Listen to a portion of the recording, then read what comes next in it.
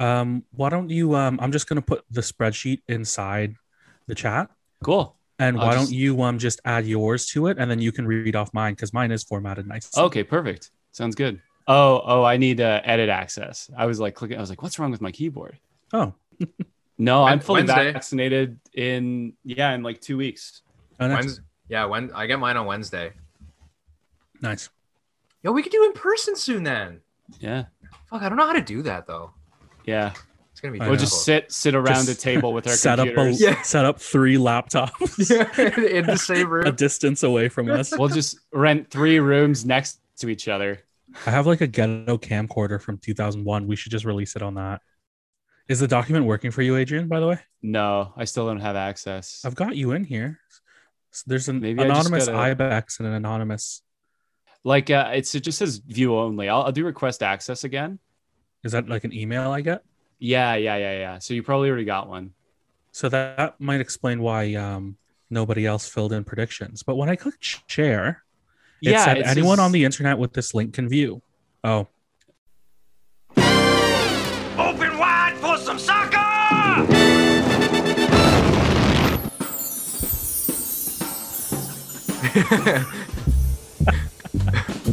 edit. That's the best. There we go. Hey, try it now. I'm not even gonna I check think my that's email. that's our cold open there. No, it's still I'd roast you, but I messed up the time of this episode by an hour.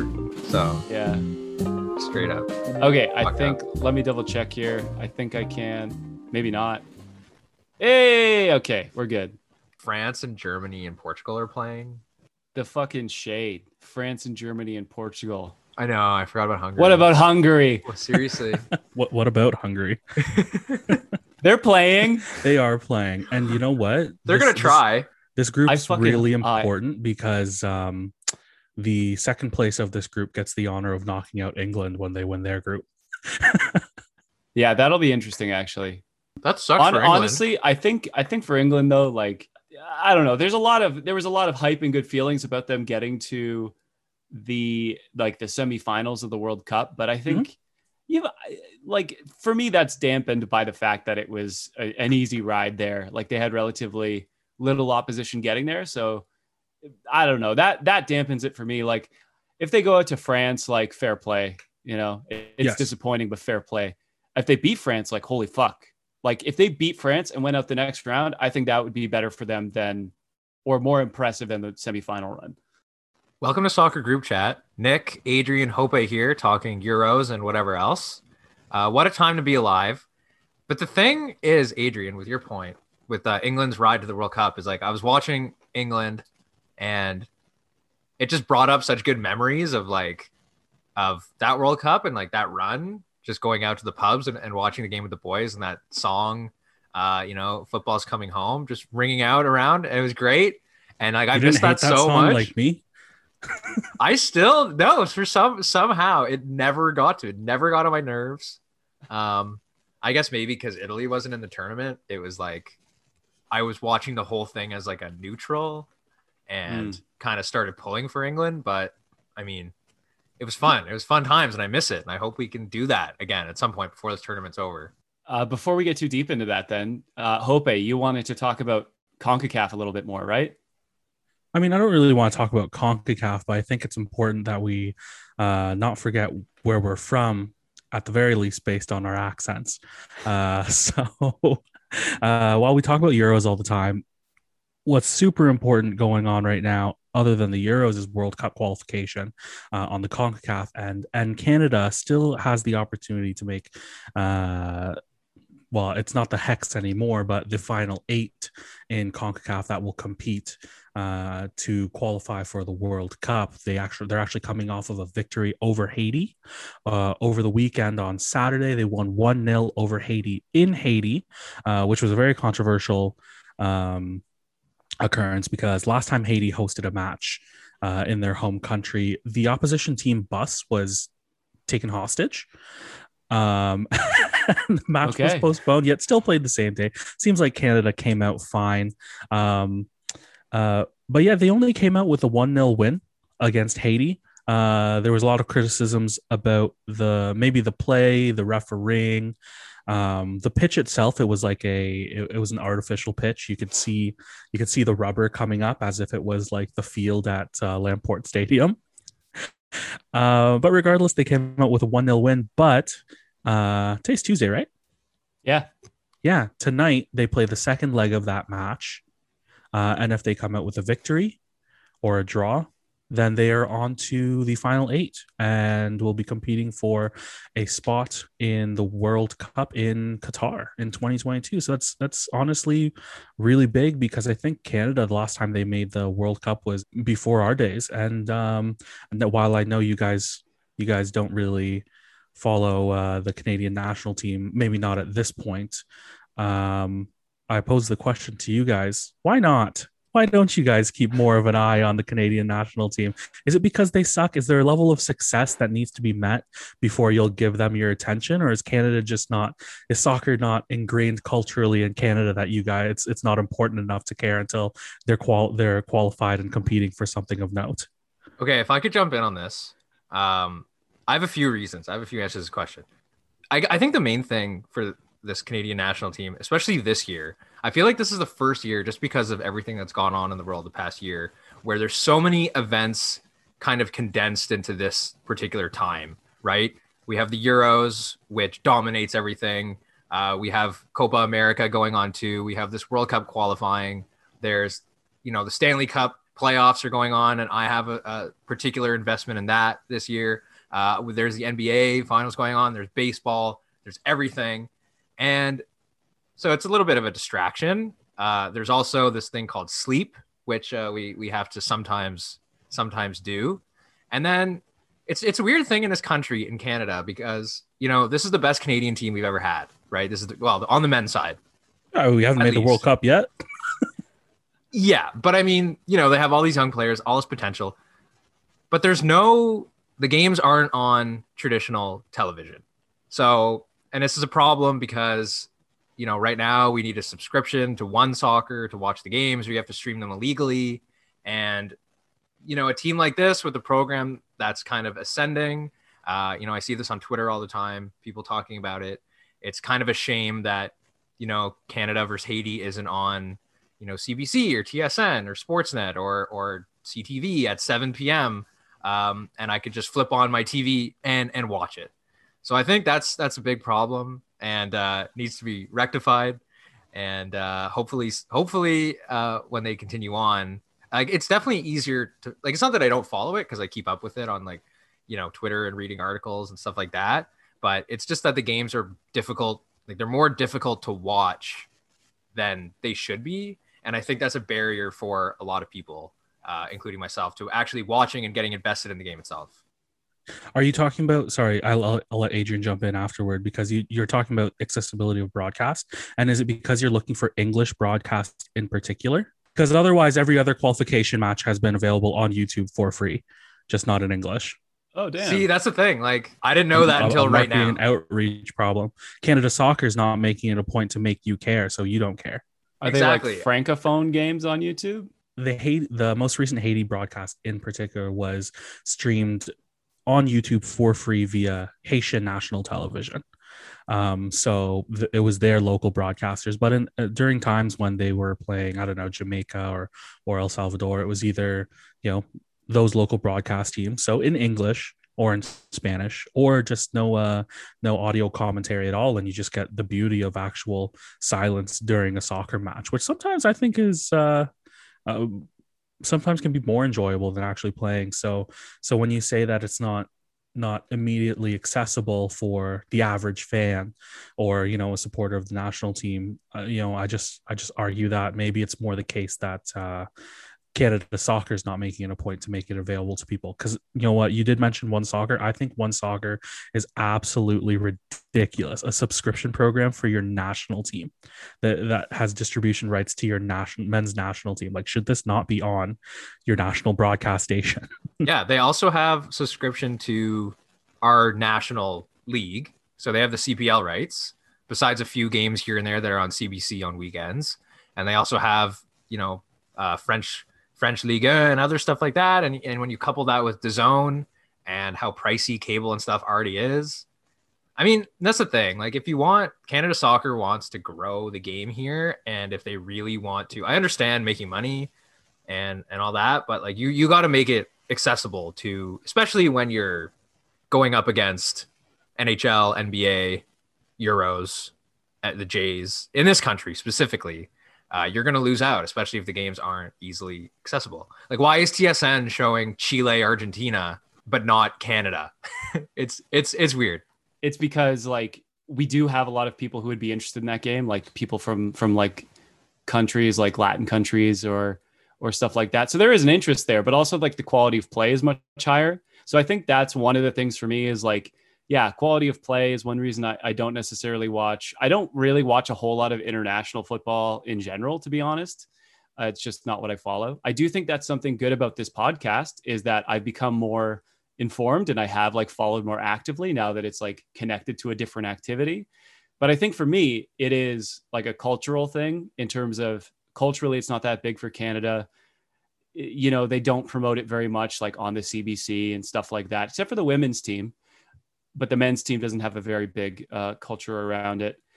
And also with my dad being from England, it's sort of like soccer is a way that I've sort of connected to that. So that's why I feel like I follow England more closely. And also I'm mainly like a club supporter. Like if I could pick England to win the World Cup or Newcastle to win the FA Cup, yeah, Newcastle all day, no question.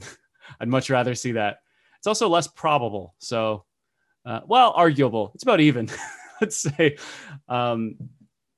Yeah. So for me, culturally, like both in Canada, it not being a big deal, and as a way to sort of connect to my background and the English side of my family, it's just more interested in what's going on over there. I feel like, and Hope, you can chime in on this. Maybe I'm wrong, but just a thought I had, like maybe there's kind of like a bit of a similarity in terms of the Canadian national team and the Raptors, when the Raptors were kind of like still getting bigger and getting good, where I feel like in Canada, there's this kind of mentality of it's like, you have to convince me to watch it just because hockey is so dominant, right? Like hockey will always be hockey and the Blue Jays. They'll always be the dominant sport, no matter what. Sports, no matter what. But for something to infiltrate that market and get the viewers, I feel like the Canadian national needs to like go on a run, make a World Cup, and only then are the broadcasters going to kind of be like, okay, maybe we should start thinking about really pumping this. Whereas until they do that, it's kind of an afterthought, like the Raptors were until they started, winning and having a good team, and then all of a sudden they attract the eyeballs, and now it's like this big thing. So I don't know, maybe there's like a parallel with there, and then when they start doing well and when they start winning and, beating bigger countries and bigger teams, then it'll be a little bit easier to watch. Not saying that's right, but maybe that's kind of my opinion on that. I'm going to be honest. I don't know if I can draw a parallel between the Toronto Raptors and the Canadian men's national soccer team. I agree with both of you that obviously success matters. Success matters even at a club level or at a national level, in order for, just even from the youth to the broadcasting stations to be interested in promoting, what is honestly here a product to them, right? Canada Soccer is a product to them. Only when it's successful will they try to, draw revenue from it by pushing it.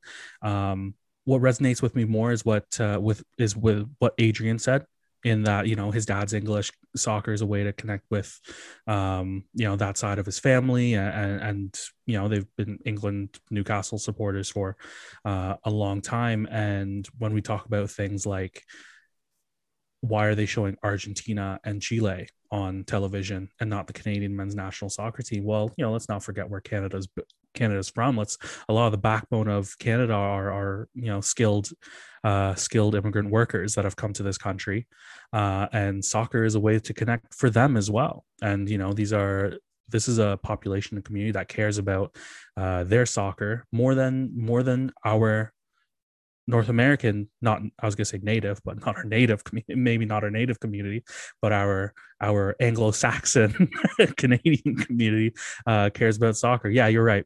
I don't think it's ever gonna take over hockey, but there are obviously this maybe this is something from my end, but like there are severe racial and socioeconomic issues with hockey that create barriers for people in this country that soccer does not. I'm not saying soccer is a free sport, but hockey is absolutely not a free sport, and hockey is absolutely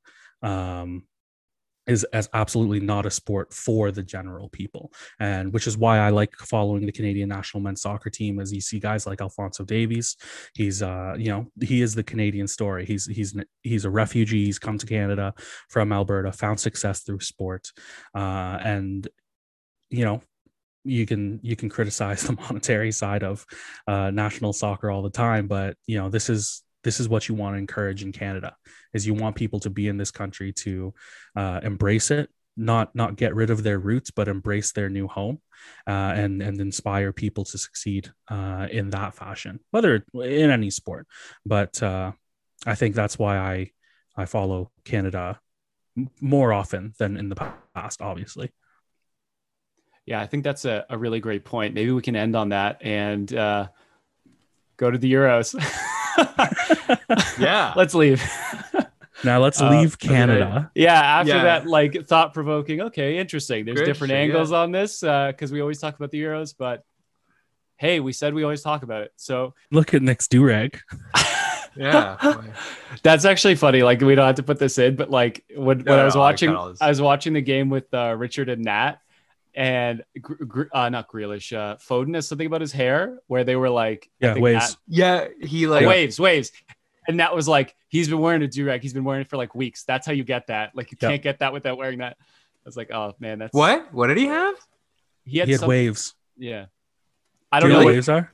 So waves are if you have honestly, Adrian could get waves if you want to, but it's a different thing. Like, waves are like, it's like, obviously there's a difference between hairstyles and black hair, right? Yeah. Like, black hair is an entity of itself. It's got its own community and its own economy.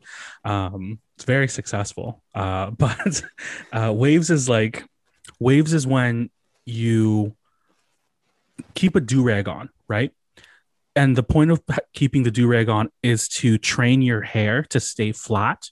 But because of the natural curliness of the hair, by training it to stay flat, it stays flat. And when you take the do-rag off, it's flat again, but then it's wavy horizontally, or even in circles, or in really, really fun, interesting patterns. Generally, white people don't do waves. One, because it doesn't really work the same way. Yeah. Right? Like, I feel like our hair is too wispy.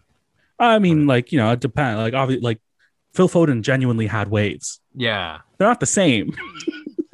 But by going through the process the same way, they are waves, just his waves. Wow. Yeah. I think it's also just funny imagining, like, I don't know if you guys have seen like Phil Foden without a shirt on. Like, I saw him like playing in the street with his friend. He's a fucking weird, like, he's so skinny. Yes. Like, it's so just imagine him wearing a do-rag is a very funny kind of thing to imagine.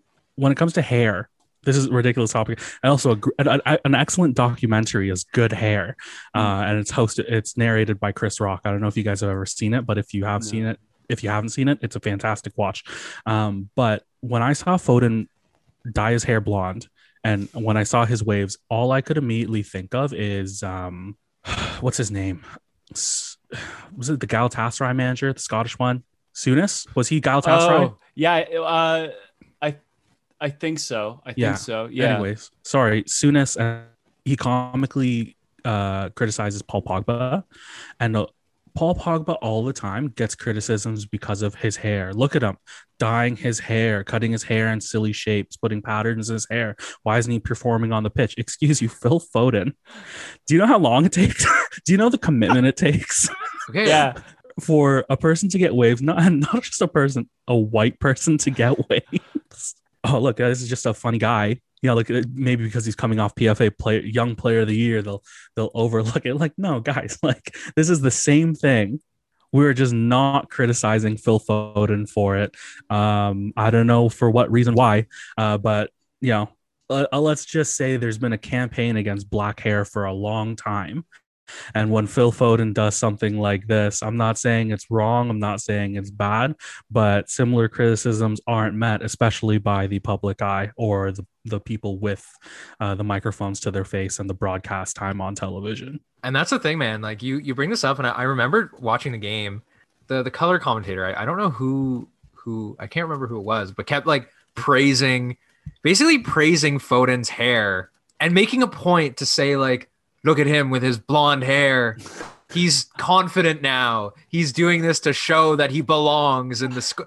And I was kind of watching it. I'm thinking like, this is a bit weird. Like to point this out, like, can you not just say that he's good? Like he's really good on the ball. He's fast. He plays with pace. He has talent. He's quality. But no, he's like, his blonde hair shows that he wants to stand out and prove that he belongs here. And it's like, I'm sure that he wants to stand out. You don't do that without wanting to stand out. I'm but sure it's also that's like, why Phil Dummett did it years ago. Like fucking everyone does this. Yeah. Like, so this Aaron Ramsey did it. And then you bring up like the Pogba stuff. And then you have the whole thing with the England fans like booing them taking a knee. And it all kind of wraps up into like one, as Homer Simpson says, it wraps up into one neat little package. And you kind of blew my mind with this whole thing that's going on.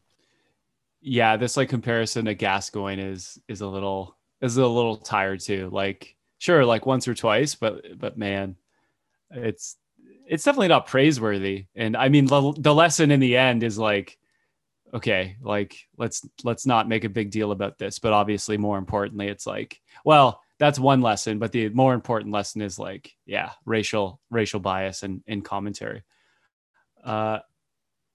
Speaking of England, Adrian, you speaking of racial bias, you predicted the result straight spot on. So good for you. Yeah, well, the 1-0 seemed like, I think a lot of us were like, oh, it's a draw. It's going to be or low scoring because it's the first game in the group. It's the two front runners of the group that you'd expect to be out there. So we don't think it's going to be super big game. And then right before the game, as I was going to go watch it, everyone in our group chat was just like, oh, why is Sterling starting? Why is Sterling starting? So I kind of was like, well, I mean, now he's going to score. It's just one of those things.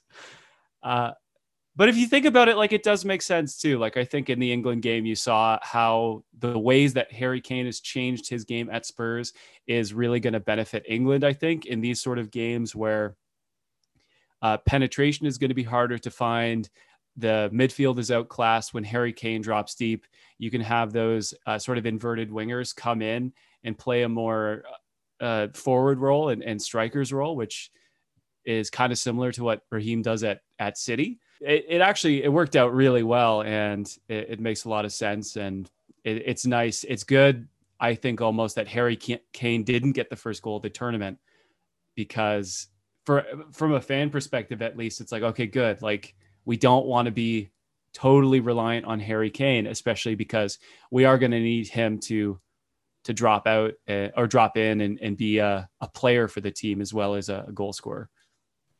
I was absolutely blown away by the performance of Calvin Phillips.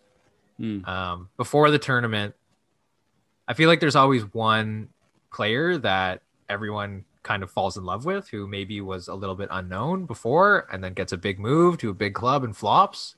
I was gonna ask about that on the last episode, but I didn't. And maybe Calvin Phillips is that guy because he was phenomenal in setting up that Sterling goal. Yeah. And he's tenacious all over the pitch, like going in for tackles, some of them a little too much mustard on them, but I don't think he got booked, which is a great sign too, because he's going in hard and he's being aggressive, but he's not being overly aggressive or undisciplined. He's just putting himself in there. A lot of great just let him know you're there kind of tackles. I don't want to brag, but like I'm just saying, Calvin Phillips was one of the first names on my team sheet when we were talking about the England team because he does his job and he does his job excellently. He's an absolute workhorse. I think about what like Simon said in our chat when it's like I don't see what everyone sees in Declan Rice when we see Calvin Phillips bossing the midfield, and that's exactly what I think as well. Like Calvin Phillips is just a fantastic blue collar player that like English fans are gonna love. I don't think he needs a transfer to Manchester United where they're gonna like, oh, he's gonna be able to do the job that our two holding midfielders are supposed to do. I'm like, no, like that's not the case. But yeah, like you're right. People are gonna fall in love with him because this is exactly what you do in tournaments like this, where when especially in the group stage when you're just fighting for points, and if they get to the knockout rounds, and you're maybe outclassed by a Germany or a France, and you just need that one goal. Like you need that guy in the midfield that's fine being pragmatic back there and helping the defense and release for other players when you need to. Calvin Phillips is a fantastic player. I always think he's a fantastic player. If I can jump in, because I have a lot to say about that too. I think about Calvin Phillips. It's important to remember though, like he's not without class. He's puts in some good passes, and I think you can see how clean his technique is on that volley shot that he had earlier in the first half. Just struck so nicely, low, hard. It was a little too near the keeper to maybe look like it was going in, but it did force a save that took some effort. And if the keeper wasn't on the ball at that moment, could have very well snuck past him. So excellent technique there. I think he's the type of player you need to perform if you're going to go deep in a tournament like this. Those guys who aren't stars are just solid professionals. Another guy like that is Tyrone Mings. I was very, very, very happy with what I saw there. He was someone we were all dreading being in the team, or at least a lot of the England fans in our group. But I think what he did most of the time was keep it simple. He is a bit worrying about maybe lack of pace at times, but every time it looked like he was maybe going to get caught out, he made a good tackle, so he was able to recover. We'll have to see how he does against more quality opposition, but I thought he played really well as well. And if I can jump in with one last player about Declan Rice, I think there is something there. I think the one time I clearly remember him doing something was in the first half. There was a pullback, and a pullback to the kind of the penalty spot from inside the box by a Croatia player, and he got the ball and just cleared it. And I think that's kind of what he's there for. He's maybe a player who's harder to evaluate unless you're really keeping close track of him, because he's there in the middle of the pitch to cut off passing lanes, to shield. I think his game is going to be, especially in how he's working for England, that kind of recycling the ball and positional solidity. So yeah, England came away with a 1-0 win. I was speaking to Colin in the past, and I said to him that that midfield pairing of Rice and Phillips, Mikel and Ramirez won some trophies too. Fantastic. Sometimes you don't need that star in the midfield, but just some blue collar workers, and like what you said about Mings as well. And energy and effort drives a team just as much as skill does for tactics. The Eriksen thing was insane, wasn't it? Yeah. I didn't actually see it. I was driving to work at the time, which I think is a good thing in retrospect, because that is very scary. And it seemed like it was even on the radio, the announcer describing what was going on made it sound like it was something brutal. Obviously, it's a nervy thing when that happens, and it's scary, and, just happy that he's okay, and hoping that he makes a full recovery. Yeah, it's very possible he never plays again. Yeah. But obviously the important thing is that he's able to live a full life beyond being able to pursue his profession. But maybe he can still be involved in the game if he can't play. Hopefully, again, he can have a long, full life, and the sort of like football community can learn something from it? Yeah, no, there's not much to say to this. Like it is incredibly difficult to speak on, because like one, we see awful things in sports all the time regarding injuries or anything like that, but that possibly takes the cake for terrible things that I've seen on the pitch. I think we take for granted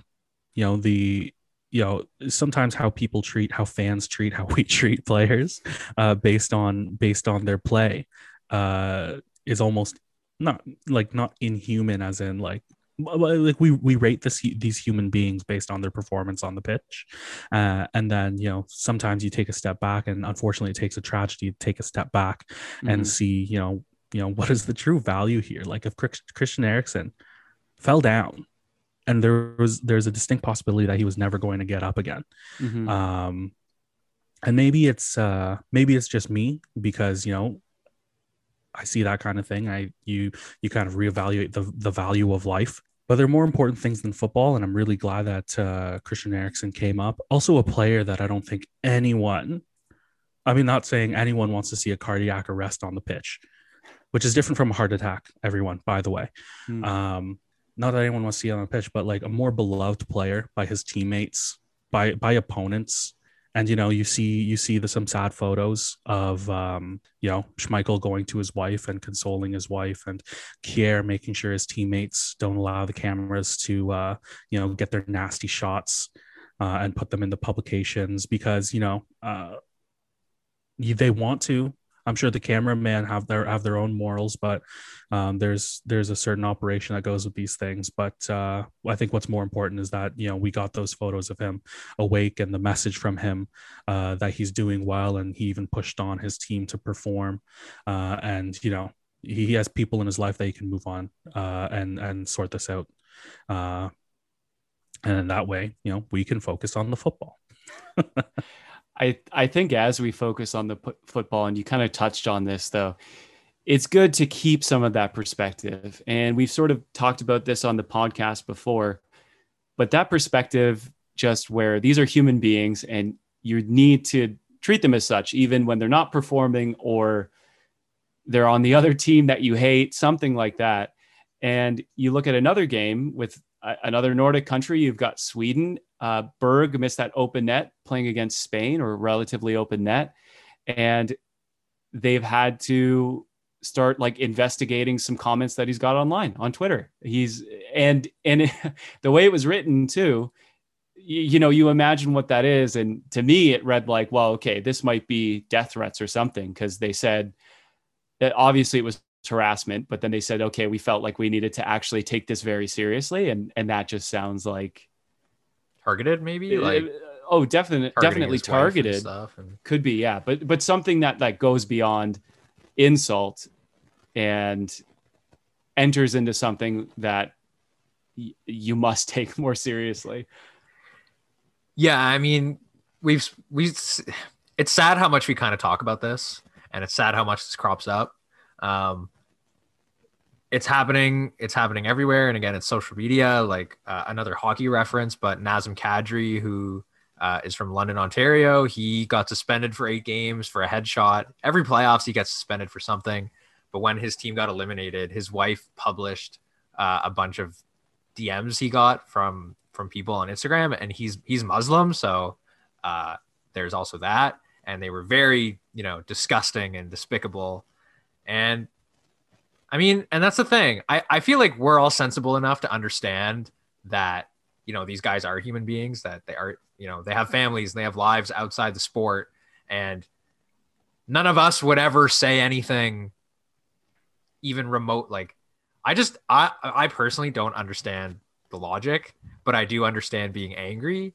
It's just like, I feel like again, it's beyond angry. It is just straight hatred. And I don't understand how when you're watching something like football or soccer and I don't know, maybe it's culture of the places you are, but hatred doesn't drive my enjoyment of things.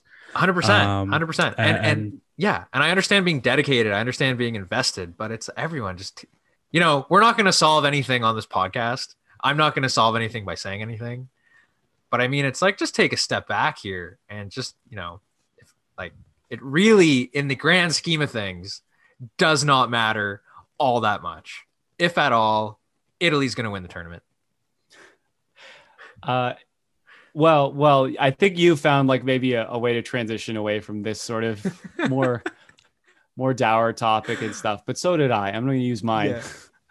because one thing a smaller moment I wanted to focus on before we talk about Italy's prospects is up to that Berg chance that he missed. Isaac, did you see that against Spain? Isak? Fantastic. Yeah, there's three defenders. He goes right in. He keeps it away from all three of them and squares the ball. It was like such confidence from such a young player and the skill. What play? Amazing. So I think that's a positive at least to watch. And then and how dare they sub him off? Did they? I know. Yeah, I didn't get a chance to watch this game. Like 60th minute or something. It's like, bro, man, come on.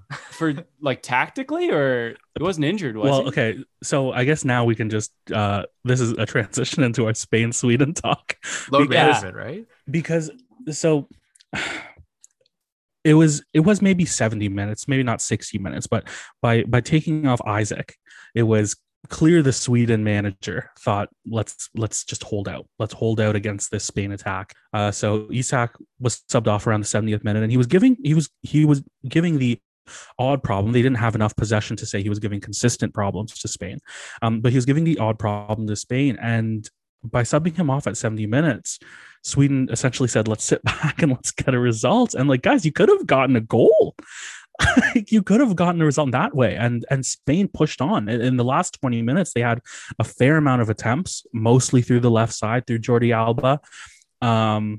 Thank goodness that Spain aren't exactly the most clinical finishers, but also credit to Sweden's goalkeeper, Olsen, who came up with a number of very good saves.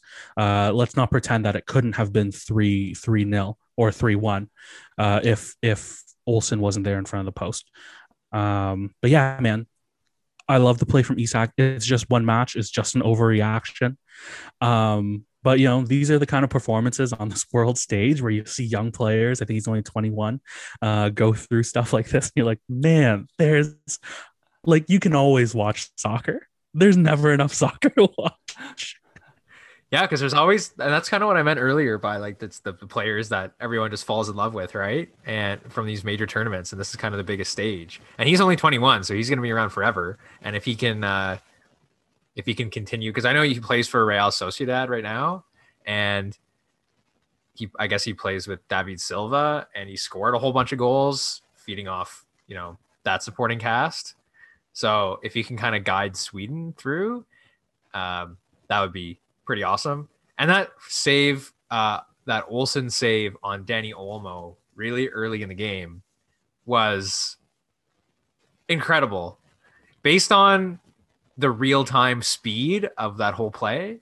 And I feel like it was one of those instances where showing it in slow motion in the replays after made it seem like way easier than it was watching it. Cause it was such a bang play. And it was just, incredible, the agility. Do you guys have any more thoughts on Spain, Sweden? Spain are who we thought they were, no? I was hoping that they would have more penetration and they wouldn't be doing this obsessive possession keeping. Like I was hoping that they'd be able to be a bit more creative and a bit more clinical with Luis Enrique coaching the team again, as opposed to the disaster of the World Cup of the Lopetegu or whatever moving before it started and going.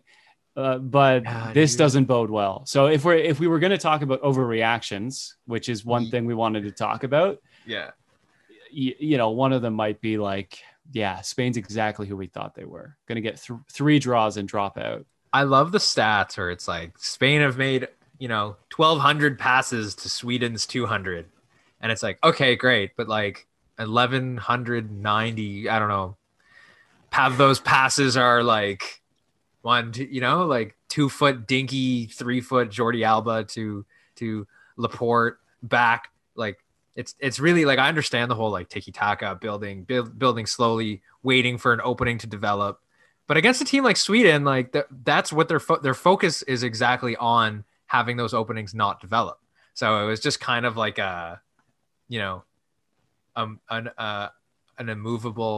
unstoppable force meets an immovable object. Jesus, word salad. I'm just going to be quick on this. I don't think it's as bad as you guys say for Spain. I'm not saying Spain's is contending for, you know, the title for winning the Euros. But this is Sweden. We've seen this Sweden. They play pragmatic 4-4-2. They don't want to let people in. And, you know, before they would just have Ibrahimovic create some magic on the end of it all. Now they have Isak putting in, you know, some great performances, but, you know, Spain had their opportunities. It's just the finishing. It's just the finishing. It could have been 3-0. Thankfully for Olsen, it wasn't 3-0. I don't think it's as bad as you guys think for Spain. I don't think they're getting 3 draws and dropping out of the group stage. Slovakia only got a win off of because of an own goal. So let's at least for me, I don't think it's as big of a deal. We're talking a lot about Spain, Sweden, probably just because of recency bias. So we're talking about overreactions. Everyone thought, you know, I heard so much Italy slander. I heard so many people talking up Turkey as this dark horse, that they were going to give Italy trouble with this young attacking team they have, despite the fact that their striker is 35 years old. But, you know, Italy looked amazing. Italy looked incredible. They played this beautiful attacking brand of football that we're not used to seeing from them. It was a thorough, clinical dismantling of this supposedly great team. So my overreaction is that Italy is based on strictly the first game of the tournament, based on 90 minutes of football, in which the score could have been 5-0, because one could argue that Italy deserved several penalties, thanks to Turkish handballs in the box that went uncalled. But that is neither here nor there. The game is done and dusted. But based on 90 minutes of football, Italy is going to cruise to a win in the Euros if they play like that. You know what? I have more of a grandiose prediction, but before I do that, not grandiose prediction about. Well, here's the first thing that I was thinking, and it's not exactly a reaction because this team is playing later today. But I think if France do well in this tournament, then N'Golo Kanté wins the Ballon d'Or, which I would love to happen. That's partly like wishful thinking, but he's already won the Champions League.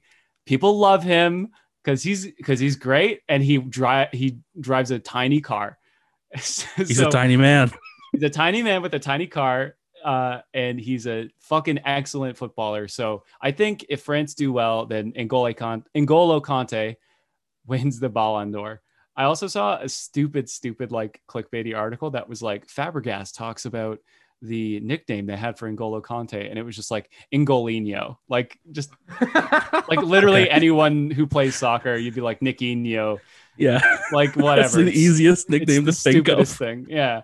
Adrian. If any of our listeners ever go back to our pre-Champions League final podcast, Adrian's just echoing my own words with his grandiose prediction. So I'm glad that Adrian has jumped on the train, the Filipino train, and is supporting our little boy N'Golinho.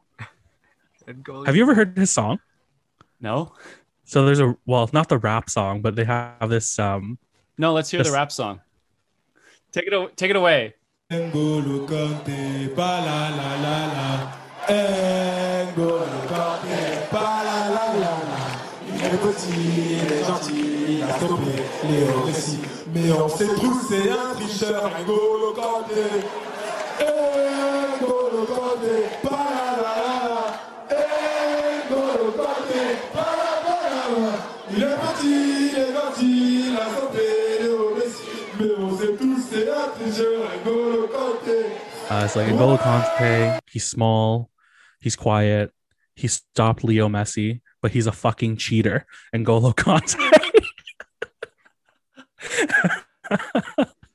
which upon first glance, I'm like, oh, a way to throw him under the bus there. But apparently he just loves cheating at cards.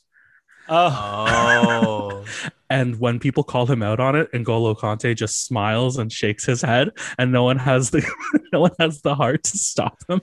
See, So he just that's why wins you'll card win. matches. Yeah, that's why he's gonna win. Because like if you heard about Ronaldo doing that, you'd be like, that absolute That- bastard. that That- but then you hear about Conte doing it, and he just smiles at the end. You're like, oh, you little stinker. Yeah. Oh, you you. little squirt. Yeah, he could do Oh, he could you. do whatever he wants. Yeah. Anyway, what a player. Nick, you brought up holy shit, what a goal. What does that mean? Holy Schick.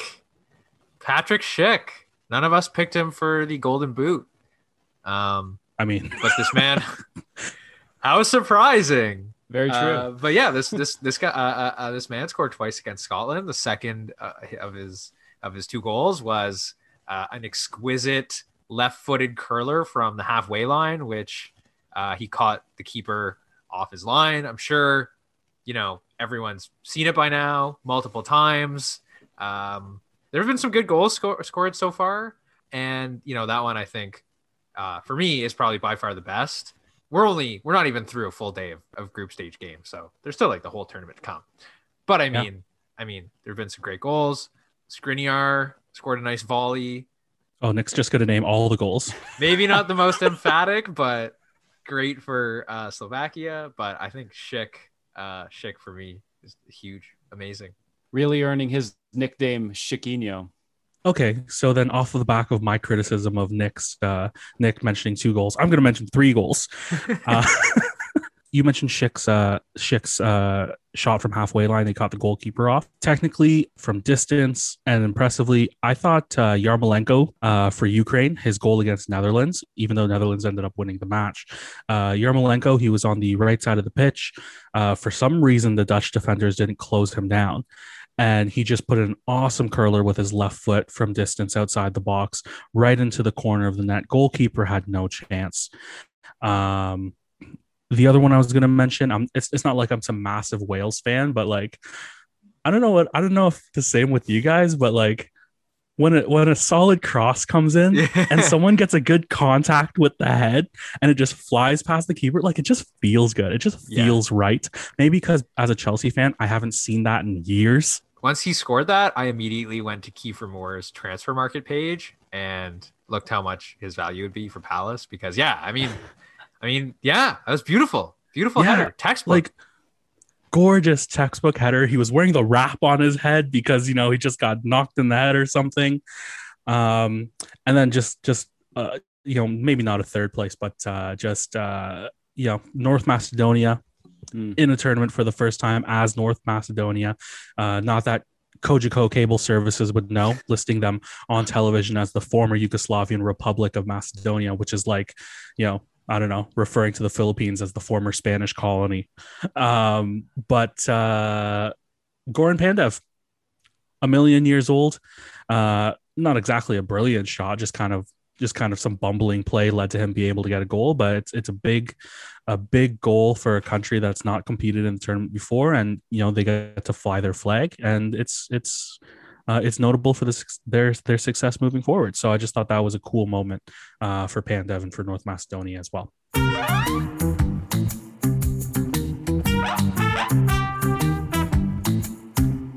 All right, so let's keep the Euros train going with some predictions. We're going to talk about some of the games to come, starting with a game happening tomorrow. So that will probably happen before this episode is released. We've got the White War from, just before World War II, when Russia, the Soviet Union, invaded Finland.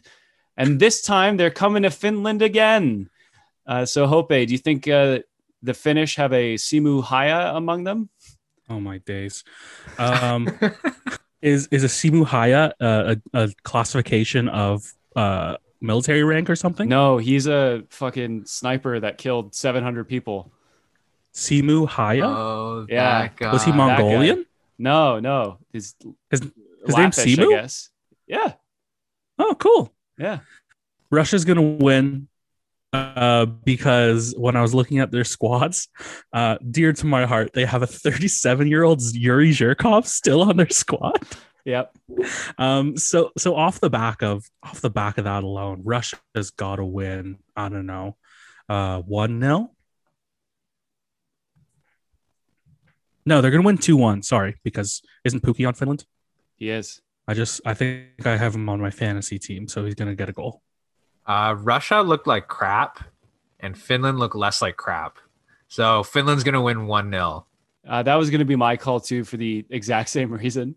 But I'm gonna change it up. I'm gonna go 1-1 each draw, which is my other sort of reaction to that. Next up, we've got Ukraine versus the former Yugoslavian Republic of North Macedonia. No, North Macedonia. Ukraine. They got 2 goals last time against a better defending Netherlands team. I think they get a 2-0 victory over North Macedonia.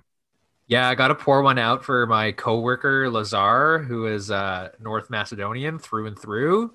But I think that some teams have the Cinderella magic, but North Macedonia is not one of those teams. And Ukraine, I think, is gonna win 2-0.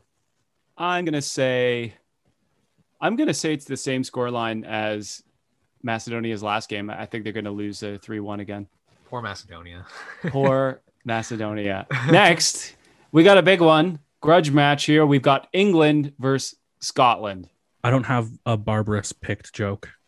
But Scotland looked dreadful against Czech Republic. They didn't really create too much. England... Let's give England their coming out party, 3-0. Oh, a second Culloden from Hope. Nick, what do you think? I feel for Scotland because they had some chances against Czech Republic, and they were in it until a moment of brilliance unearthed them, put them off kilter. So we're off kilt. Is that what you were saying? Yes. You ruined it by explaining it, and I'm going to ruin my prediction by trying to explain it. England is also going to unearth a couple of moments of magic in a 2-1 win. I think Scotland's got a goal in it. I think so. Yeah, I think Scotland's got a goal. Scotland 2-1 England. I was going to say the same because I think England have it in them to concede, but let's just say it's a 2-0. 2 Raheem Sterling goals. What about Portugal and Germany? Nick, what are you seeing of Portugal breaking down Hungary right now? Nothing, man. Hungary, from what I've seen, I'm watching this game as we are doing this podcast. From what I'm seeing, Hungary is having the better chances. It looks like Portugal is kind of, they're building, and then they lose it in the final third. Ruben Dias is on a yellow, which sucks for them. Bernardo Silva is getting all frustrated, and they're all getting flustered. So, okay, yeah. Do with that information what you will. I know what I'm gonna do with it, but I will do with that information what I will. I like the Portuguese team. It's hard to say off Germany because they haven't played their match yet, and their first match is going to be against France. So, how do you rate that? I give it a 2-0 victory for Germany. Yeah, I was gonna go in the same way. I'm really interested to see, what Germany looks like, and starting against France. I mean, that sucks, but hey, get the litmus test out of the way. And I think, I think Germany's gonna take it to them. But let's say 3-1, CR7. I think this is going to be a cagey game, especially because the Germans have so much pace. So I think the Portuguese are going to be a little. I think there's going to be a lot in the first half of feeling each other out. I think one goal is going to decide it, and I'll give it to Germany. I think Portugal might go out. Oh, as you say all that, Portugal just had a chance. The Hungary keeper made a great save. All right, let's go to Italy then. Nick, your team, they're playing the Welsh. So we've got Kiefer Moore facing the Harvard professor. The Harvard Department of Defending. Who said that? Was it? That was Mourinho. Was it Mourinho? Yeah. You could teach defending at Harvard. I couldn't think of something less important for Harvard to teach its students. Italy looked good against Turkey, and I think Wales are at about Turkey's level. maybe even lower than Turkey, honestly. I'm going to give Italy a 2. I like 2-0. They're going to have a 2-0 win. Yeah, I'm gonna have to go with the same score line. The Harvard Defense Committee did a great job shutting down Yilmaz in the first game and basically shutting down every Turkish attack. So I mean, maybe if this was like a few years ago, I'd be more scared of Bale. But you know, as someone who has experienced a man bun for the past like few months, I know how distracting it can be. And he seems a bit more focused on making sure it's always as tight as possible than he is on you know, providing quality on the pitch. So Italy is going to take this 2-0. I'm going to copy Hope's scoreline there. I'm going to throw in an extra goal. I think it's going to be 3-0 Italy. I don't think Wales have too much of a threat besides that 6'5" striker up there, but Who plays think for they're going to Cardiff. be able to contain him. He is 28 and plays for Cardiff. He is a perfect Palace signing. Bring him in. Quite a few championship players. What was Joe Allen's nickname? The Welsh Pirlo. Everyone's the something Pirlo. Yeah, Well, that's what it was. Alanino. Damn, that's less fun than I thought it was. No. Next, and Nick, please contain your frustration because I know you hate talking about this. You have some sort of vendetta against the Copa America, but I think it's good to predict about it, especially because we have such a big game coming up on Friday. It's Argentina versus Uruguay. Yeah, no, I agree with Adrian. I don't know what Nick's vendetta is, but the Copa America is very much worth watching. Argentina versus Uruguay. It's what do I know about those teams? Messi's on one team, Suarez is on the other, and Suarez on the other. So which defense is more shit? It's a question you can ask a lot of South American teams. Oh, sorry. Huge burn by me, apparently. Ronaldo just missed a sitter from right in front and skied it. Sorry. Oh man. Well, since you saw Ronaldo miss, I'm gonna expect a Messi goal and Copa America, Argentina, Uruguay. Argentina is going to win 2-1. Yeah, I saw Messi scored an amazing free kick against Chile, but then they drew 1-1. And I feel like that is just the Argentina. That is just what they're all about. And Uruguay is another good team. But I'm going to go with a draw, 1-1 again. I got to stop going last because I feel like Nick a few times is kind of like pipped in with the prediction I wanted. You know what? Just to keep it interesting, I'm going to say that the Uruguayans are going to steal this. They're going to take it 1-0 against Messi. Shout out to Uruguay just because I love that. I think he's Uruguayan, but I always say it. The most Quebecois name I've ever heard in my life is a Uruguayan player named Rodrigo Bentancur. Yeah, Bentancur. So shout out to Rowdy Roddy. All right, so we've got on the same day Chile versus Bolivia. I think I thought Bolivia were a lot less than they were last week when we did predictions, and Bolivia won 3-1. I don't know who Chile are now. What is Sanchez? Alexis Sanchez was Chilean, right? He still is Chilean, as far as I know. Him and Arturo Vidal, I think, are him, Vidal, too. Keylor Navas, right? Oh no, he's Costa Rica. Bravo. Claudio Bravo. He's still playing. I mean, those guys are about 52 years old each. Bolivia's coming off of a 3-1 win. Let's give Bolivia a 1-0 win. Who did Bolivia beat? Paraguay. Oh, really? Yeah. Wow. Your boy Miguel Almiron couldn't bring it home. Does Bolivia have a talisman, or are they just kind of like do they have one guy that we all know? I don't know. A lot of their players in FIFA are in the free agents list. So yeah, Bejarano. Marcelo Moreno might be just turning 40. So yeah. Okay. I'll have to stick to what I know, and what I know is that Chile is better than Bolivia. So we're gonna go with 2-0 Chile. I also had 2-0 before you guys predicted, but then I listened to Hope and I changed it to 2-1. Also funny, at the time of all the South America, I learned this recently. Like one of the big revolutionaries when they were trying to get independence from Spain for Chile, his name is Bernardo O'Higgins. Brilliant. Fucking great. Yeah, he's half Irish. So there was a Bolivian military commander when they were at war with that might have been Paraguay. But there's this Bolivian military commander who was German, who was working for the Bolivian army, and he thought that Bolivia's the way to take advantage or to overcome Paraguay was to buy tanks and small tanks from Germany. And it turned out once they arrived in Bolivia and they tried to use it, tanks aren't particularly good at traversing mountainous terrain. Yeah. so they lost their like 90% of their tank fleet to hand grenades and mortars. Yeah, you would, wouldn't you? Love it. So great. Amazing. Anyways. Anyhow. We've got I was like, I have another like random ass segue, but I'm not going to use it. It's just too much. It just makes me look like more of an asshole than I already am. We got Colombia versus Peru. Oh, simple, isn't it? 3-0 Colombia. Ooh, no respect for Peruvians. None. At least not in soccer. Norberto Solano, excuse me. I'm going to say 1-1. Peru in with a shout.